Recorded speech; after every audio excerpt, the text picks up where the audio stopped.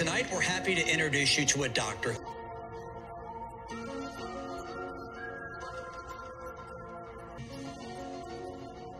I am the COVID hunter. Dr. Joseph Varone is the Chief of Staff at United Memorial Medical Center. We are joined tonight by Dr. Varone. Joseph Varone, the Chief Medical Officer. This is Dr. Joseph Varone from Houston, Texas. Dr. Joseph Varone is a man who worked more than 400 days straight on a quest against the most frightening virus of our lifetimes. The media has watched his work closely, from local to national to international outlets, taking advantage of the fact he speaks 9 languages. ¿Cómo está, doctor? Buenas noches. ¿Qué tal? Buenas noches. Gracias por la invitación. How many interviews have you conducted with the media over the pandemic? With this one is 1,640 since March 19 of last year.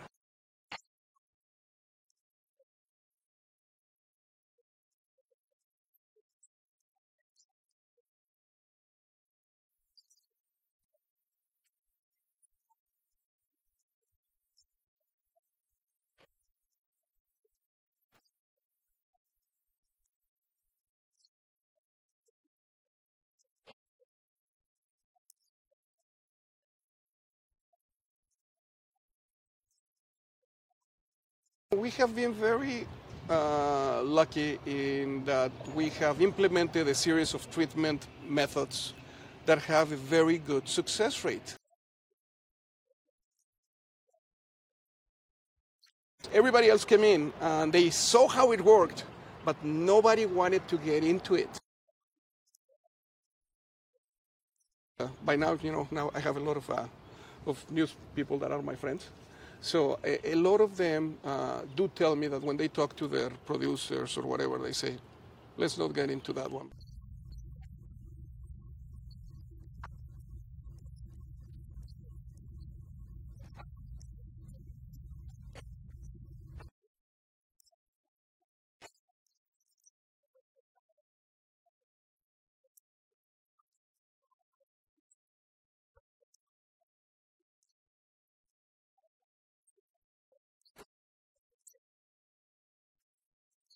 Ivermectin.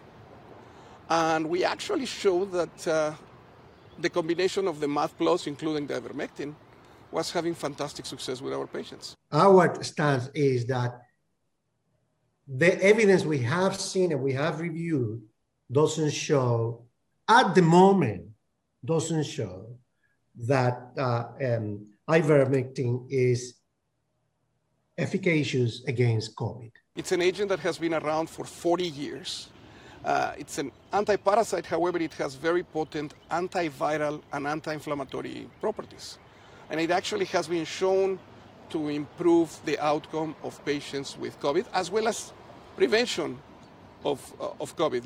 I'm sure you are familiar with the newest data from India and from Mexico, where actually in those states where they have given ivermectin prophylactically, there are much less number of COVID cases. You have peer-reviewed research on this? Yes, correct. And we actually, one of the studies that I sent you was a study that looked at every study out there, a very interesting study that looked at all the available evidence, and everything favored the use of ivermectin.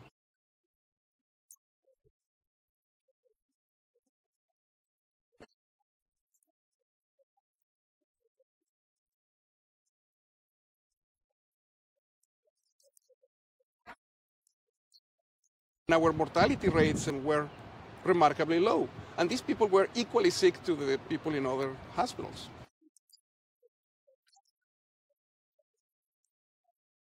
We use it with good success. We know that there is a lot of controversy. But one of the problems that we have is that we use a lot of things. We literally throw the whole kitchen sink at these patients because they're so sick. So sometimes you don't know exactly what makes a difference.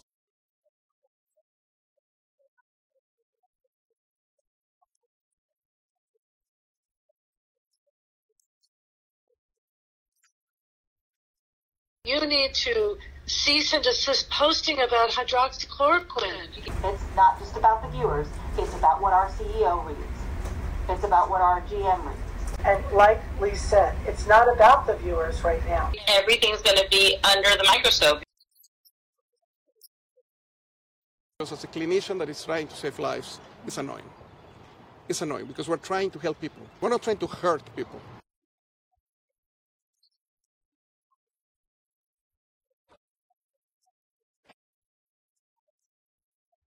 Our protocol has been changing based on the data.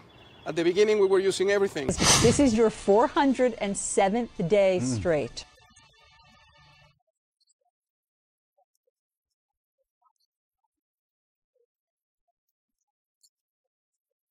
Of the people who are inspiring America. One of them, Dr. Joseph Verone.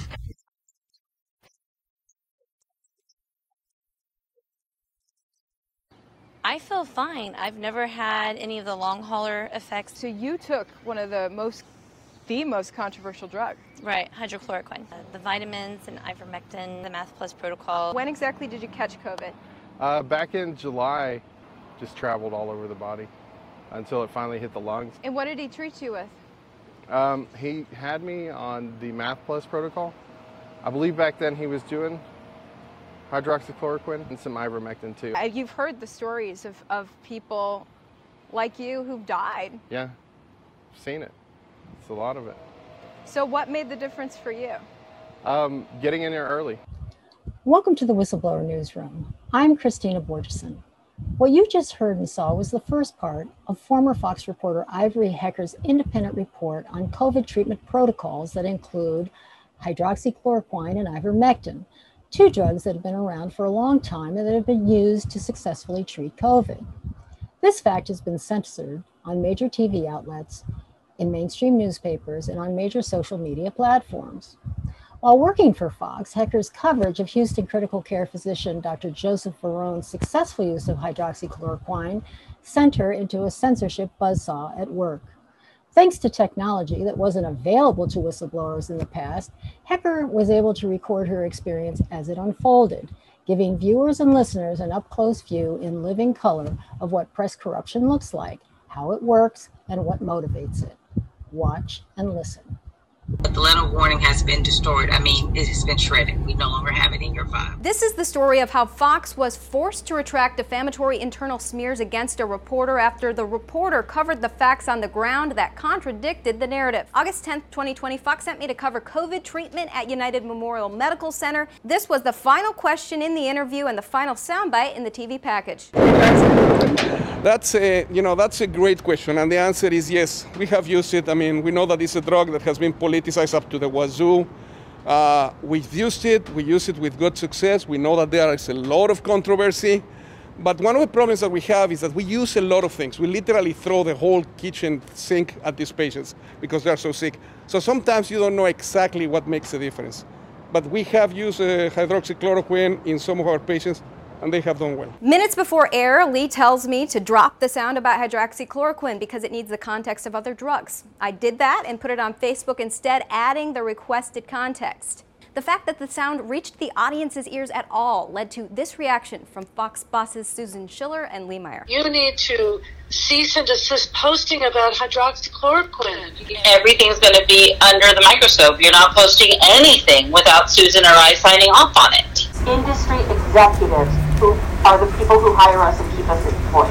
That's the part that needs to make a difference to you. It's not just about the viewers. It's about what our CEO reads. It's about what our GM reads. And like Lee said, it's not about the viewers right now. So the truth of what's happening in Houston is that whether anyone likes it or not, regardless of the studies, doctors are secretly prescribing hydroxychloroquine. I started to expose that because all my sources were sending me the tips about it. I would like to speak to your bosses and explain that to them. I just want them, I want your bosses to know. Ivory, we took, the assistant news director told you to remove material from a news story that was going on air. I took exactly what Lee told me to do, added the context of what else he uses, and exposed him. First off, you assumed you knew all the context I was referring to, which you didn't because you missed half my point. But my point is, we're not going to relive the conversation with hydrochloroquine. We're just not. You're going to stay as far away from that as possible. They have seen the reports. They've seen the original reports. They know what you reported, Ivory. It's not It's not whether they're questioning whether you were lying or seeking somebody out. It's about the attention garnered by this kind of BS that the company does not want. We are here to tell you that your professional reputation is what we are trying to protect. And Susan has been abundantly clear that your post will be about news and will be about things that we determine are safe news for you to post right now. I then followed Susan and Lee's orders to lock down my social media and no longer speak publicly of COVID drug treatments. 3 weeks later, they presented me with a defamatory letter of warning they'd placed in my file with Fox, which would taint my ability to move up in the company. The letter changed timelines and created a false narrative that my bias about the drug was causing me to apparently ignore management instructions. I wanted to meet because I would like the letter with false information removed from my file. But I'm trying to actually help you in some ways, kind of get through this period. But writing false stories about me and putting them in my file does not help me. It hurts me immensely. We are taking everything you've said into consideration. The letter said that in July, you told me to stop covering COVID treatments. You didn't tell me until August 14th to stop, and that's when I stopped. I have been loyal to what you tell me to do, and the letter says otherwise. Susan Lee and Tracy, the HR director, tried to blame a gossip blog for their actions. It's very clear that you're very concerned about a gossip site that none of our viewers read. Just so you know, Fox is extremely sensitive about a gossip site.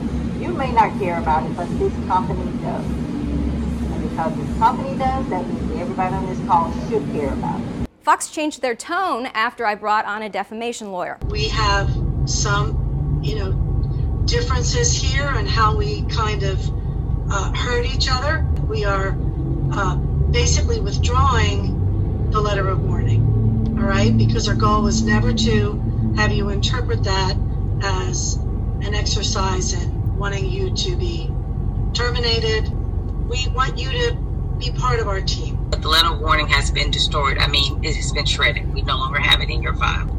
Ivory, the waters of social media are complicated. They get more and more complicated all the time. The waters of Fox, you mean? The waters of Fox are complicated. The waters of social media get complicated. And we want to work with you. We want this to, we realize that you don't agree with maybe my opinion here, but it's how I see it. You guys are continuing to push this idea that I'm somehow biased about some drug that I'm not interested in taking, that I'm not interested in telling people to take, but I am interested in answering people's questions about it because the public wants to know what the heck is going on with this drug, especially when it's being censored so harshly. What's the actual deal? Let's dig deeper because it is such a hot topic right now. That's what I'm interested in, is exploring what's going on with this drug. Am I trying to tell people to take it? No. Am I trying to get some answers on it? Yes. You don't want me to get answers on it anymore, so I won't.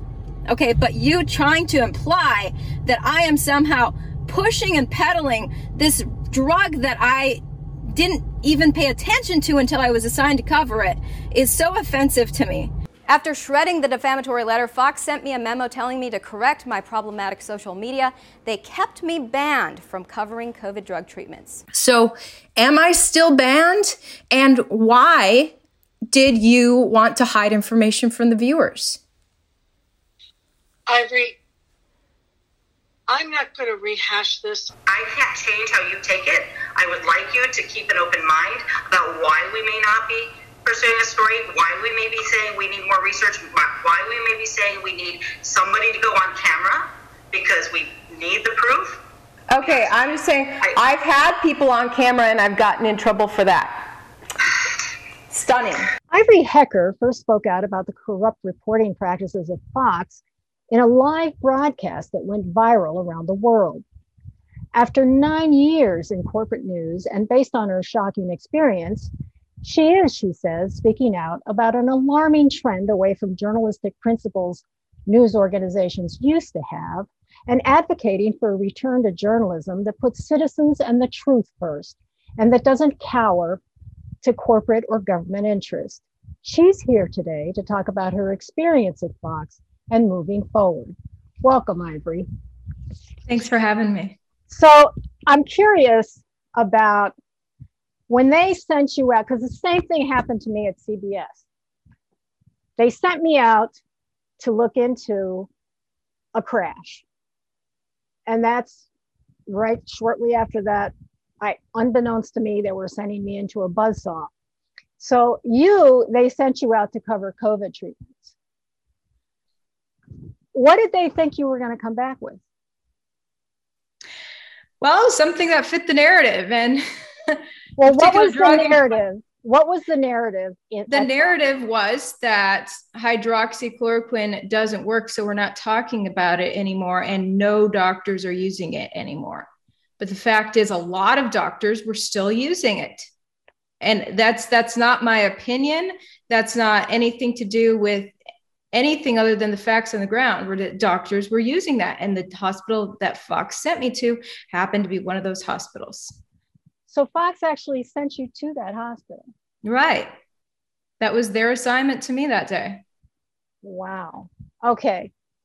I really want to talk about this letter, the letter of warning that they sent to you, because you don't talk about the details of it in either of the clips that I have shown previously. And to me, it's kind of Orwellian what they did, some of the things that they said.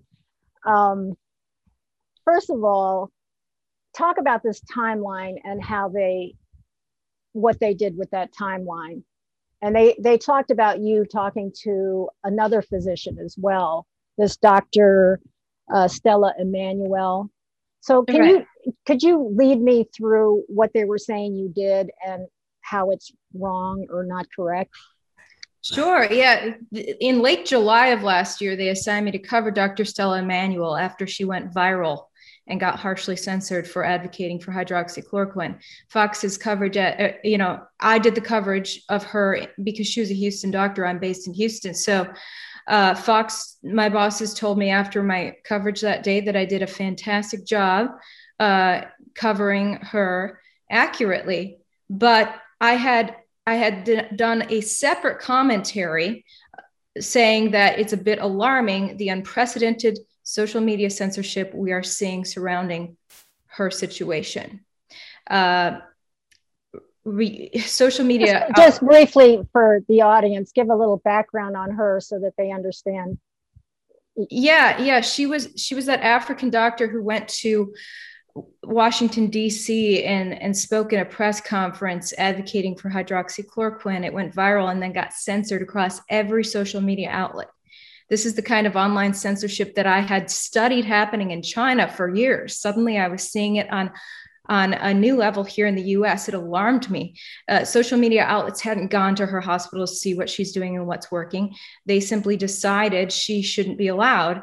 And if they had been successful shutting her down before she reached curious journalists like myself, I never would have known she existed. I never would have been able to go to her hospital to verify her claims.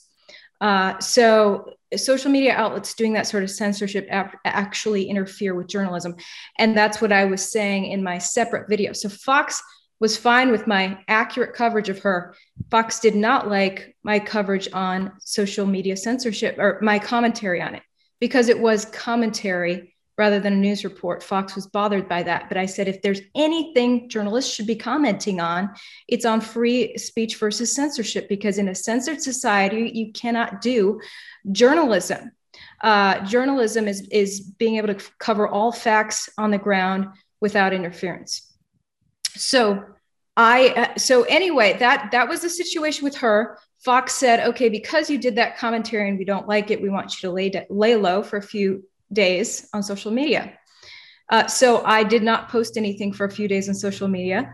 And then we got back to normal. Then 2 weeks later, I'm sent to cover Dr. Verone's hospital. And he happens to be using hydroxychloroquine. Fox wanted that narrative to be gone. Unfortunately for them, it was not gone. A lot of doctors were still using it. And when that was added as part of my full package on his hospital, They really didn't like that. They wanted to get rid of the part about hydroxychloroquine, which I did. I got rid of the soundbite on TV, but I asked them, why is that? That's a bit strange that you want me to cover all other aspects of his hospital, but not the part about this drug. And they said, we need more context of all the drugs. So every treatment he's using. So I got that context, put all the context on Facebook, because Facebook, there's no time constraints like TV. So Fox hated that. That's when they came after me. They called me after that and said I'd failed as a reporter. They put me on a social media blackout, no longer allowed to post anything from here on out until they said so.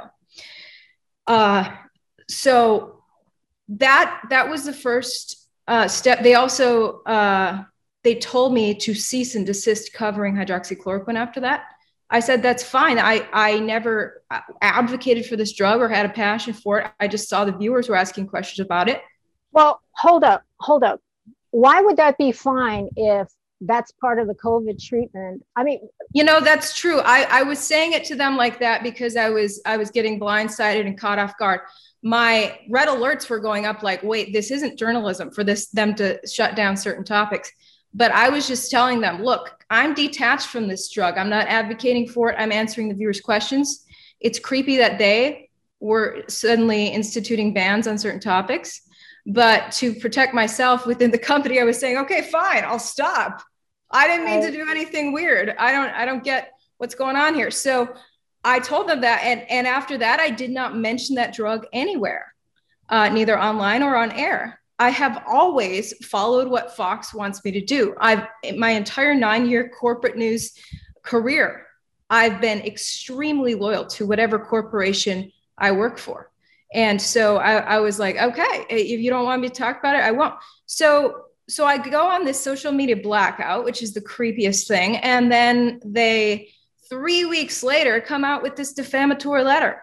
Apparently, it took them some time to pass it throughout Fox Corp, get it approved by Fox Corp lawyers, get it drafted by Fox Corp HR, and then sent down to me 3 weeks later. They blindside me, hey, get on a Zoom call right now and show me this letter. And it is the most manipulative thing you would ever see.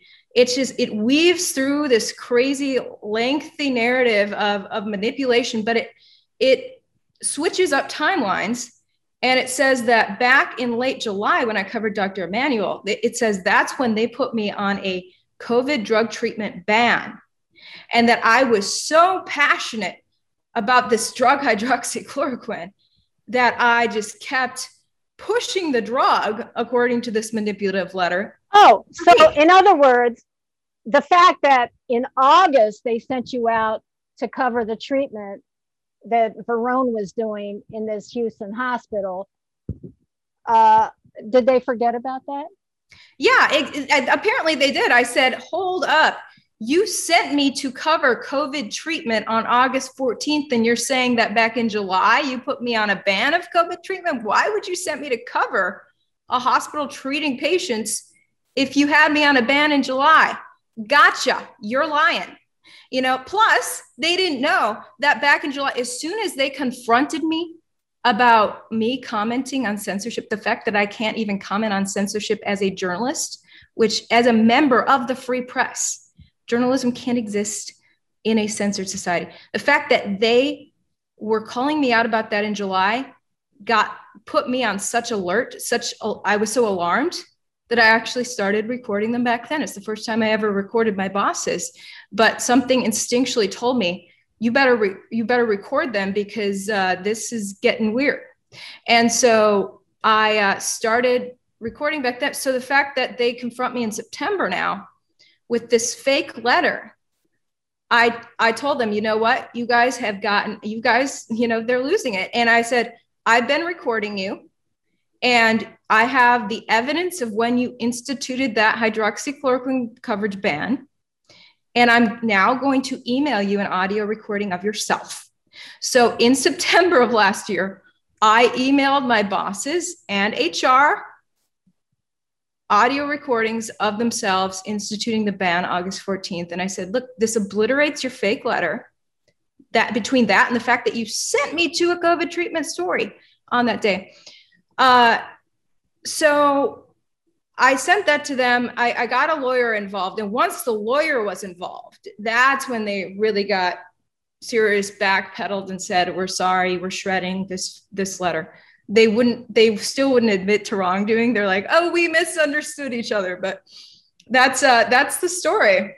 Okay. So what I'm really fascinated by is their obsession with social media, because I read this gossip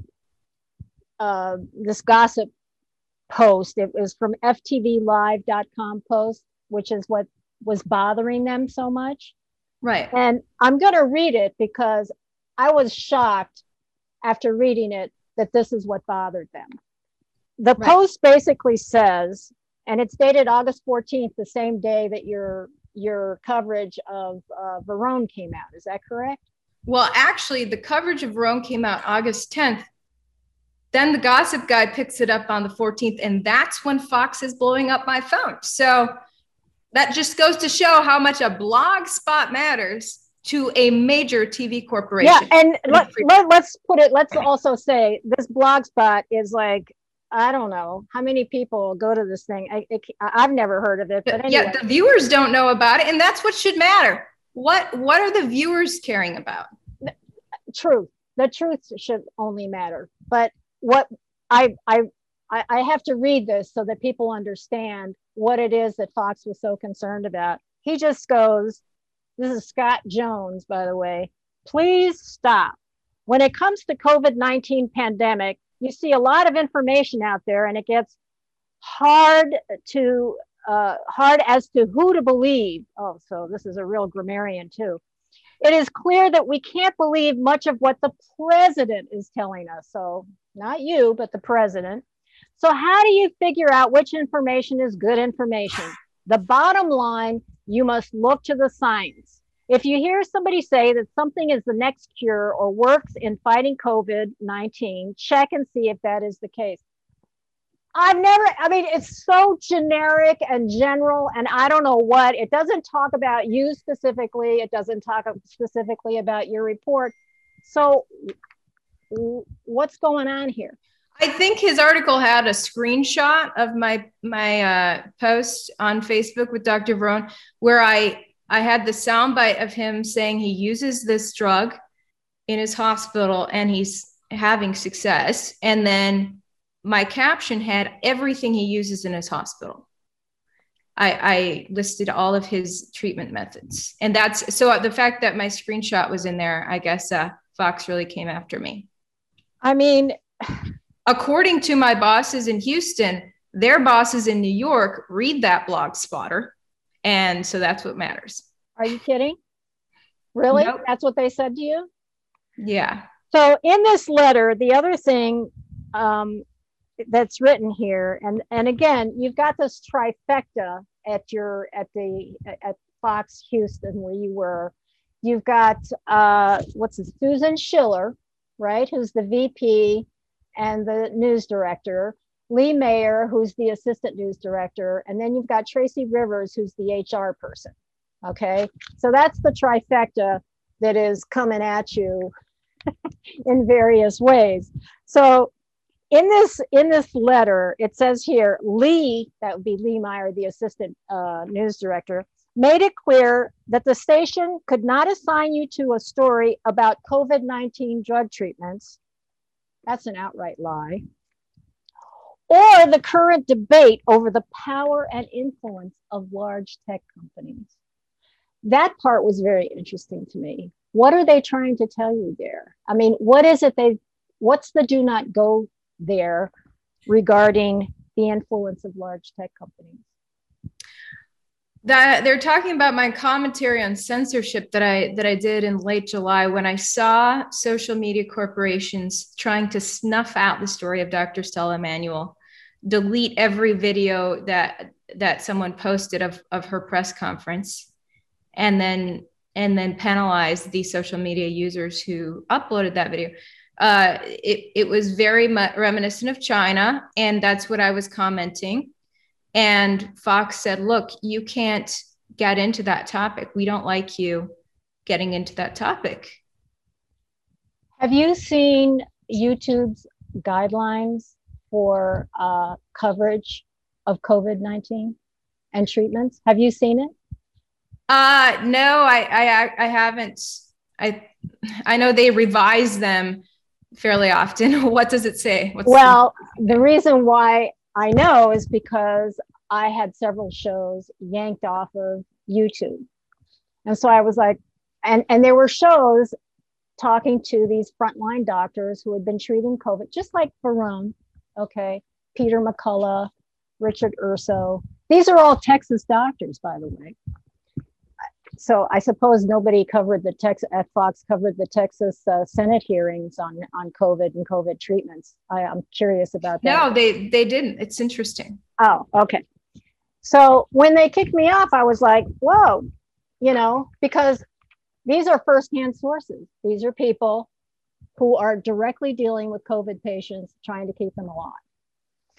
And right there in the guidelines, it specifically talks about any reporting that talks about hydroxychloroquine or ivermectin being safe and effective. I'm paraphrasing, right? That this is not acceptable. This is against the policies, the YouTube guidelines, because the World Health Organization's is saying that these drugs are not useful. And so when I saw that specific, I realized, oh my God, so there's this official, we know there's an official narrative for COVID-19 and for COVID-19 treatments. But when I saw that YouTube specifically mentioned that's why I asked you about the tech companies, because clearly there's a concerted policy here that all these social media outlets are adhering to. Is that your experience too? Have you continued covering this whole COVID thing, or what? I sent you my first independent news report. It was the first topic that I said I've got to tackle once I get out of Fox, because I'm not allowed to cover this topic of COVID drug treatment while I'm in Fox. And it's interesting that the social media corporations had this shutdown on these topics of safe, effective drugs. And Fox followed suit. And from what I could tell, other news corporations followed suit. Everyone went in lockstep with the narrative, whether it was social media or news media. And that is quite alarming. It's very alarming, especially when I was able to get out and dig into the topic myself and look at peer-reviewed research and interview World Health Org myself and ask World Health Org very simple questions. And I was stunned. It's creepy. Censorship is something journalists should be looking at and calling out. What did World Health Organization tell you? First of all, the peer-reviewed paper that I sent them, I talked to the director of communicable diseases for the Americas. That's a pretty big job that he has. He wasn't even aware of this paper that came out in April, a meta-analysis of studies around the globe. And so when he looked at it, I said, "Is this paper at least promising?" He said yes, and then he backtracked and said, "No, it sheds light." It's like I could just tell he's being muzzled himself. He's not allowed to say certain things. If he says it's promising, that could pave the way to say, look, maybe we should recommend these drugs. And for some reason, World Health Org is adamant about not recommending these drugs. We're talking about, a lot of this was about ivermectin. So there was a recent huge spike in COVID cases in India. And we saw the headlines about all the Indians dying. Then the government of India decided to distribute ivermectin and hydroxychloroquine across the nation, taking a hard stand against World Health Org's recommendations. within days, the death rate begins to plummet. The COVID-19 death rate begins to plummet. By the time I did the interview with this World Health Org representative, it was very early June. He's telling me, look, we don't have any data that's showing it's working. I mean, it's just up in the air. I was like, really? Okay, so because this research says it is, and it's peer reviewed by high up FDA people. So I finally just asked him, what is working? Or you see what's happening in India. The death rate has plummeted now. So what is working in India? And he stammered and said, we don't get into the internal affairs of countries like that. Really? World Health Org doesn't? So they're the ones who are influencing the COVID-19 policies all over the world. That's a big fat lie. I'm sorry. That's just a lie. And you can that shocked me, because I approached this man very open-minded, wanting to know the truth. It's so hard to understand the truth this past year, even as a journalist. It's been really shocking to how hard it can be sometimes. So I approached him with very basic, honest questions, hoping for an honest answer, and him avoiding basic questions like that stunned me. Why do you suppose that happened? Have you looked into that at all? About why World Health Org would respond to an interview since they are World Health Organization is literally leading, they're the ones influencing COVID-19 treatment policy all over the world. They're the ones they're invoked in the YouTube guidelines. Okay. Right. So if this guy has not seen all this metadata on peer-reviewed papers on these treatments, that, I'm sorry, firsthand source, frontline doctors, treating patients. And it's all over the world, Ivory. All over the world, these doctors are reporting about the success of these drugs. Okay, Chiapas, Mexico, they got rid of COVID because they had their little package with ivermectin, zithromax, hydroxychloroquine, I forget the other things. But anyway, so what's going on here? Well, there was a World Health Org whistleblower back in April. An Italian man who worked for the World Health Org came out and called them out, released emails showing World Health Org ordered him to falsify documents related to COVID. So that man threw away his salary and his well-being, and I think his house was being foreclosed on last I checked. This is a man who threw it all away because he was so appalled at some of the fraud that he witnessed firsthand within World Health Org. Some organizations, when they get What's his name? I forget his name, but I could send it to you. So it's an Italian name. So I can send you that link. He was interviewed by Sky News. I watched a YouTube interview from Sky News where they sat down with this man. These organizations, when they get so powerful and bureaucratic and become so trusted by all media, it opens the door for them to experiment with some corruption of their own. And I think all of this should be such a reminder to media members everywhere that you can't just take what a bureaucrat says as gospel. You must always be curious and ask other questions and pursue facts on the ground where you can. That's all I was doing. I said, look, I see that this NIH study is saying that this drug is neither harmful nor helpful. I'm reporting that. I'm also seeing that doctors on the ground in Houston are continuing to use this drug, and they're saying they have success. I'm also reporting that. I'm not censoring out anything. I'm telling the truth everywhere. Okay, and but here's my question. Do you, and this is something, this is what I think reporting is about. It's not just about reporting what this organization says and what that organization says. I think it's also about doing the work to show who's telling the truth and who is not. Exactly. Okay, because NIH, I don't know who at the NIH is actually treating COVID patients. Exactly. And from the doctors who are treating COVID patients and have written research about it, they're saying these NIH officials are not. They have never been bedside with the COVID patient. Dr. Varun, did he talk to you about running into problems because of his talking about hydroxychloroquine and ivermectin? Or yeah, he tells me that it was late last summer that he started to get big pushback about hydroxychloroquine.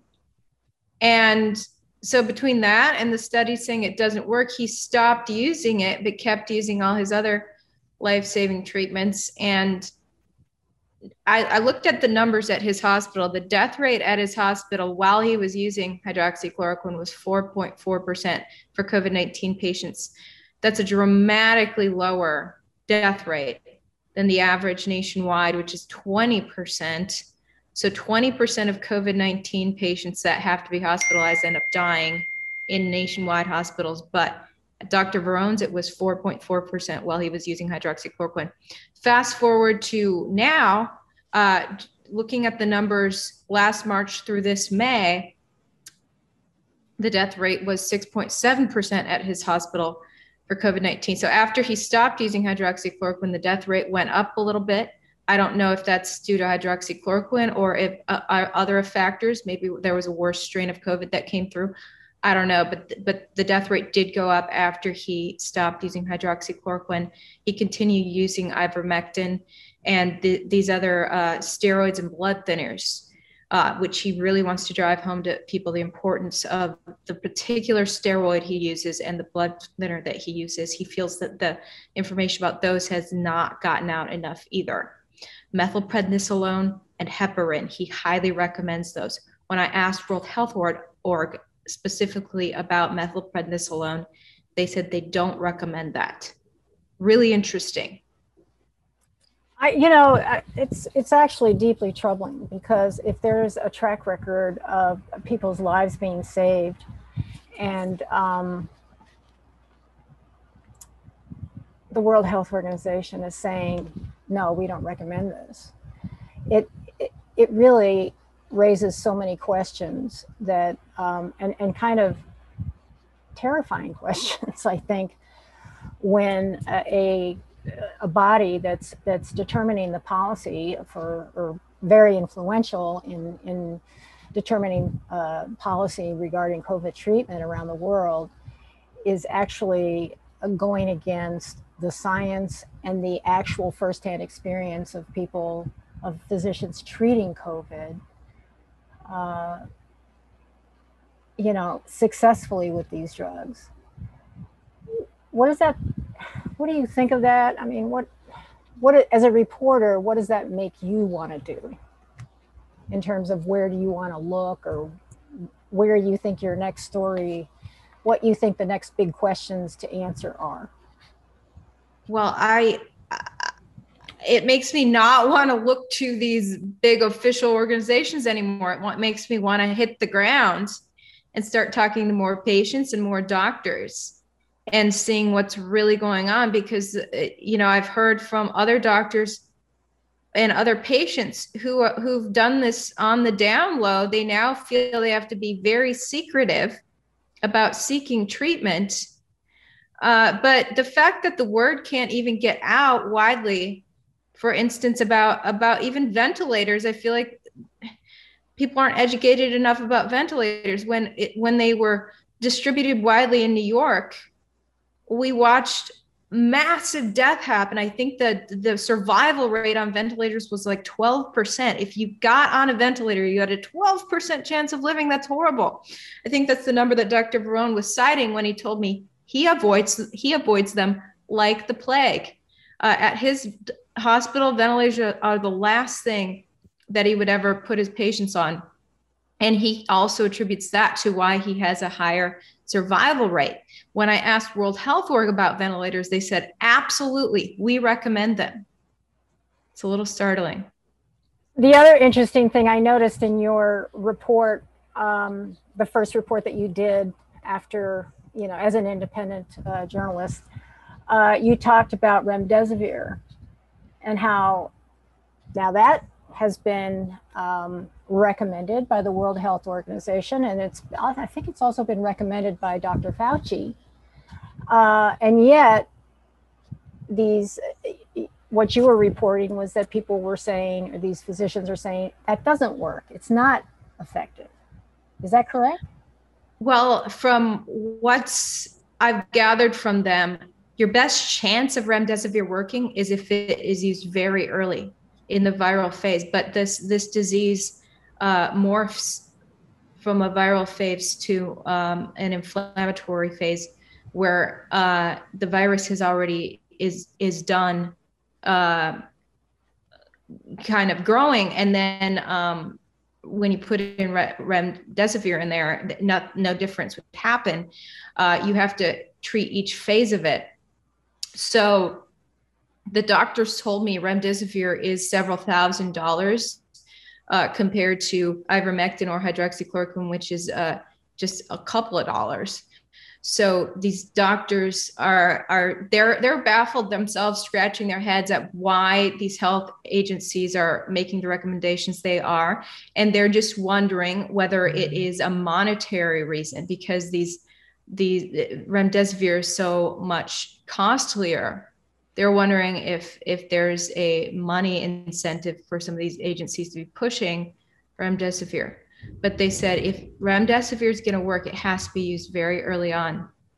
Otherwise, it's not effective. So when these patients come into hospitals really sick, and the doctors themselves in hospitals across America are not being given much information on how to treat the disease. So they throw out remdesivir on a very sick patient, hoping that'll work because they don't know what else to do. And that ends up not being effective. And then they put the patient on a ventilator, and then you end up having a patient that dies when you could have been using steroids, blood thinners, ivermectin. The doctors say their research shows that ivermectin is actually effective in every phase of the illness. And you know that ivermectin, of course, it's been around for 1 million years, as has hydroxychloroquine. And the patents are up on those. So that's why they're so cheap. And interestingly enough, ivermectin, you probably know this, I don't know if you know this, but the manufacturer of ivermectin, once the patent expired, was saying this is not effective for COVID. But we have a drug coming up that's similar to it that will be very effective. Are you aware of that? I think it was Dr. Verone who mentioned that to me, and he was very skeptical about it because, okay, you're basically trying to make something so similar to it, but immensely more costly. So then you're just left to wonder if it has to do with money again.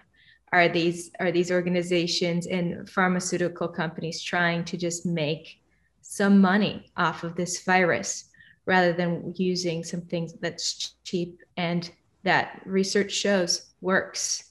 And if you look at what's happened in India, what is working? World Health Org couldn't tell me.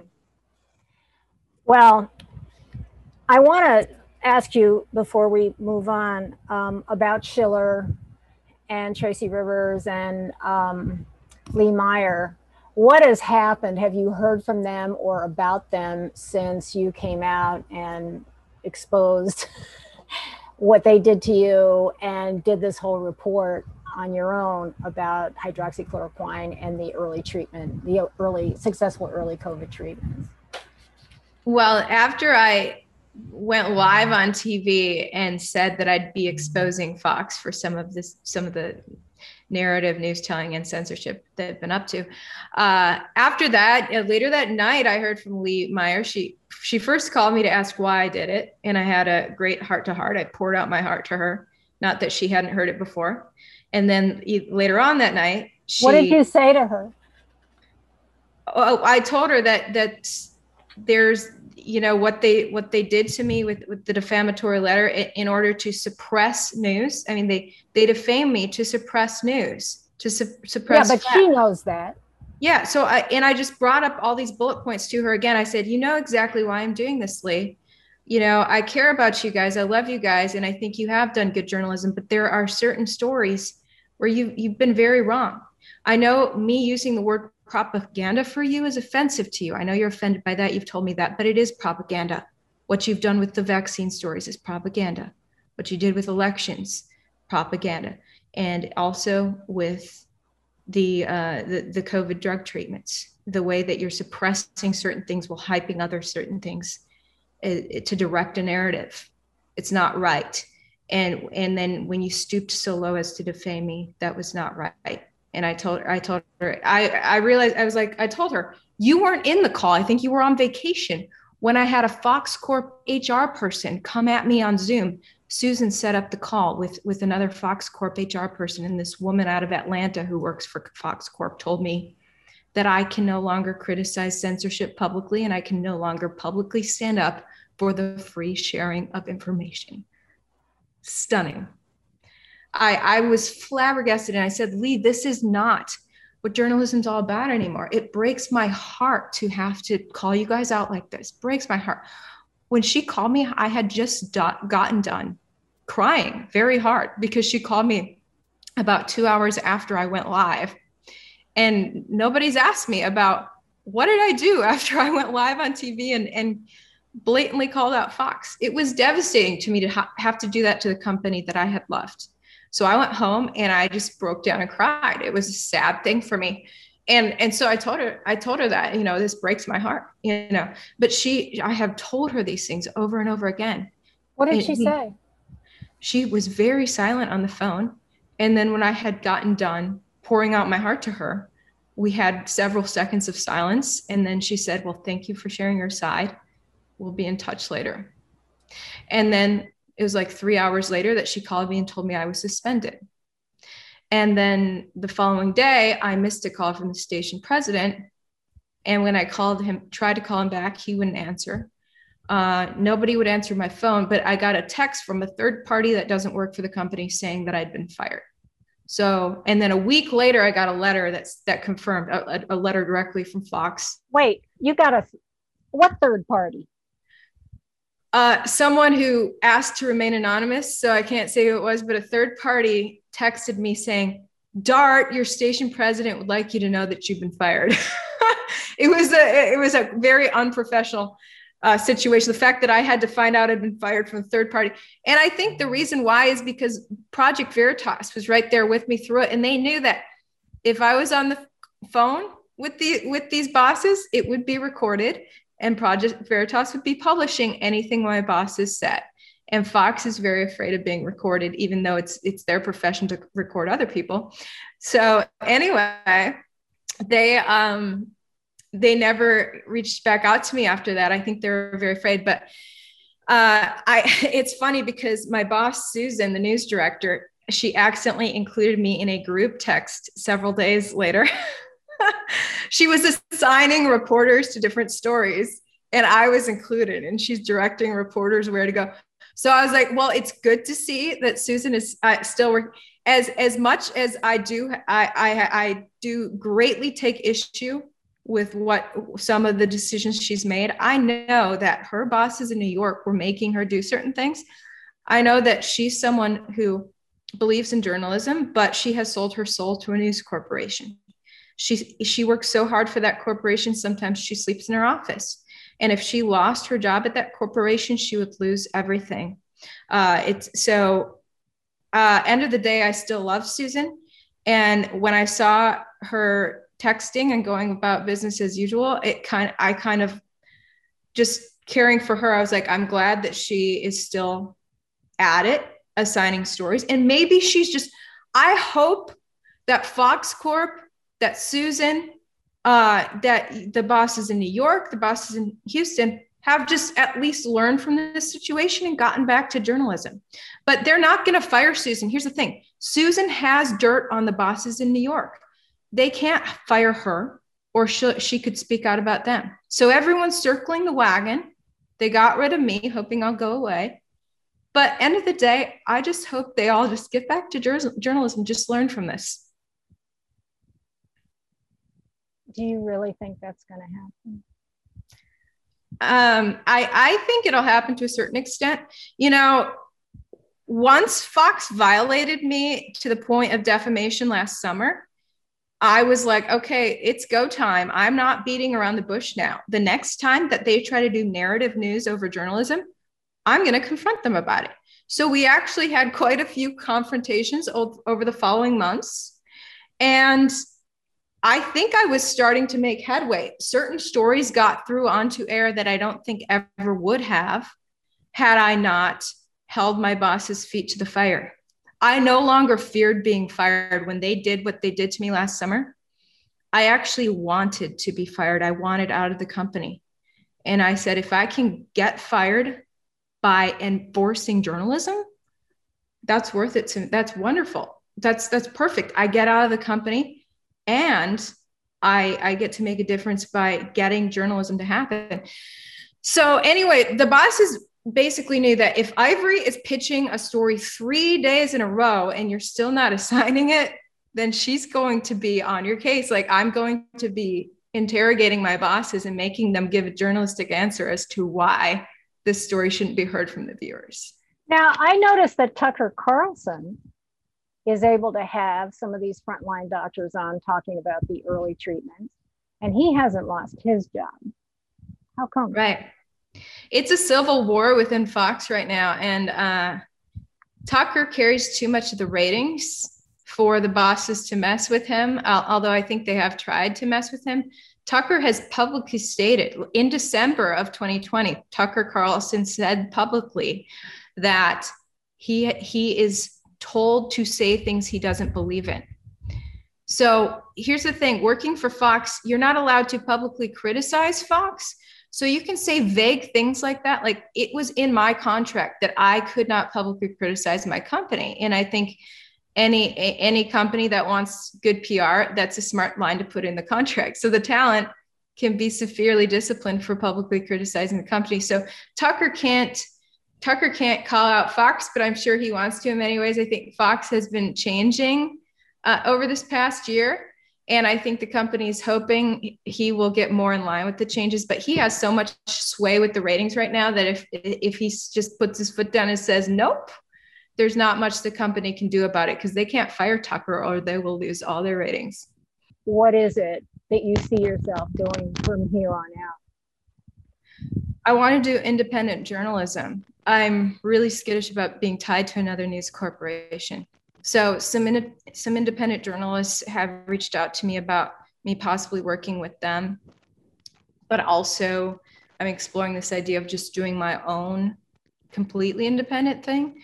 So I'm weighing all that out right now, looking at the best option. But you know, right now, this month, I have told Project Veritas that I would travel and speak at some events with them, because I do want to get the story out more about what's really happening in my newsroom and elsewhere, and also support Project Veritas, because I think they are filling a void of covering some things that need to be covered that no one else will cover.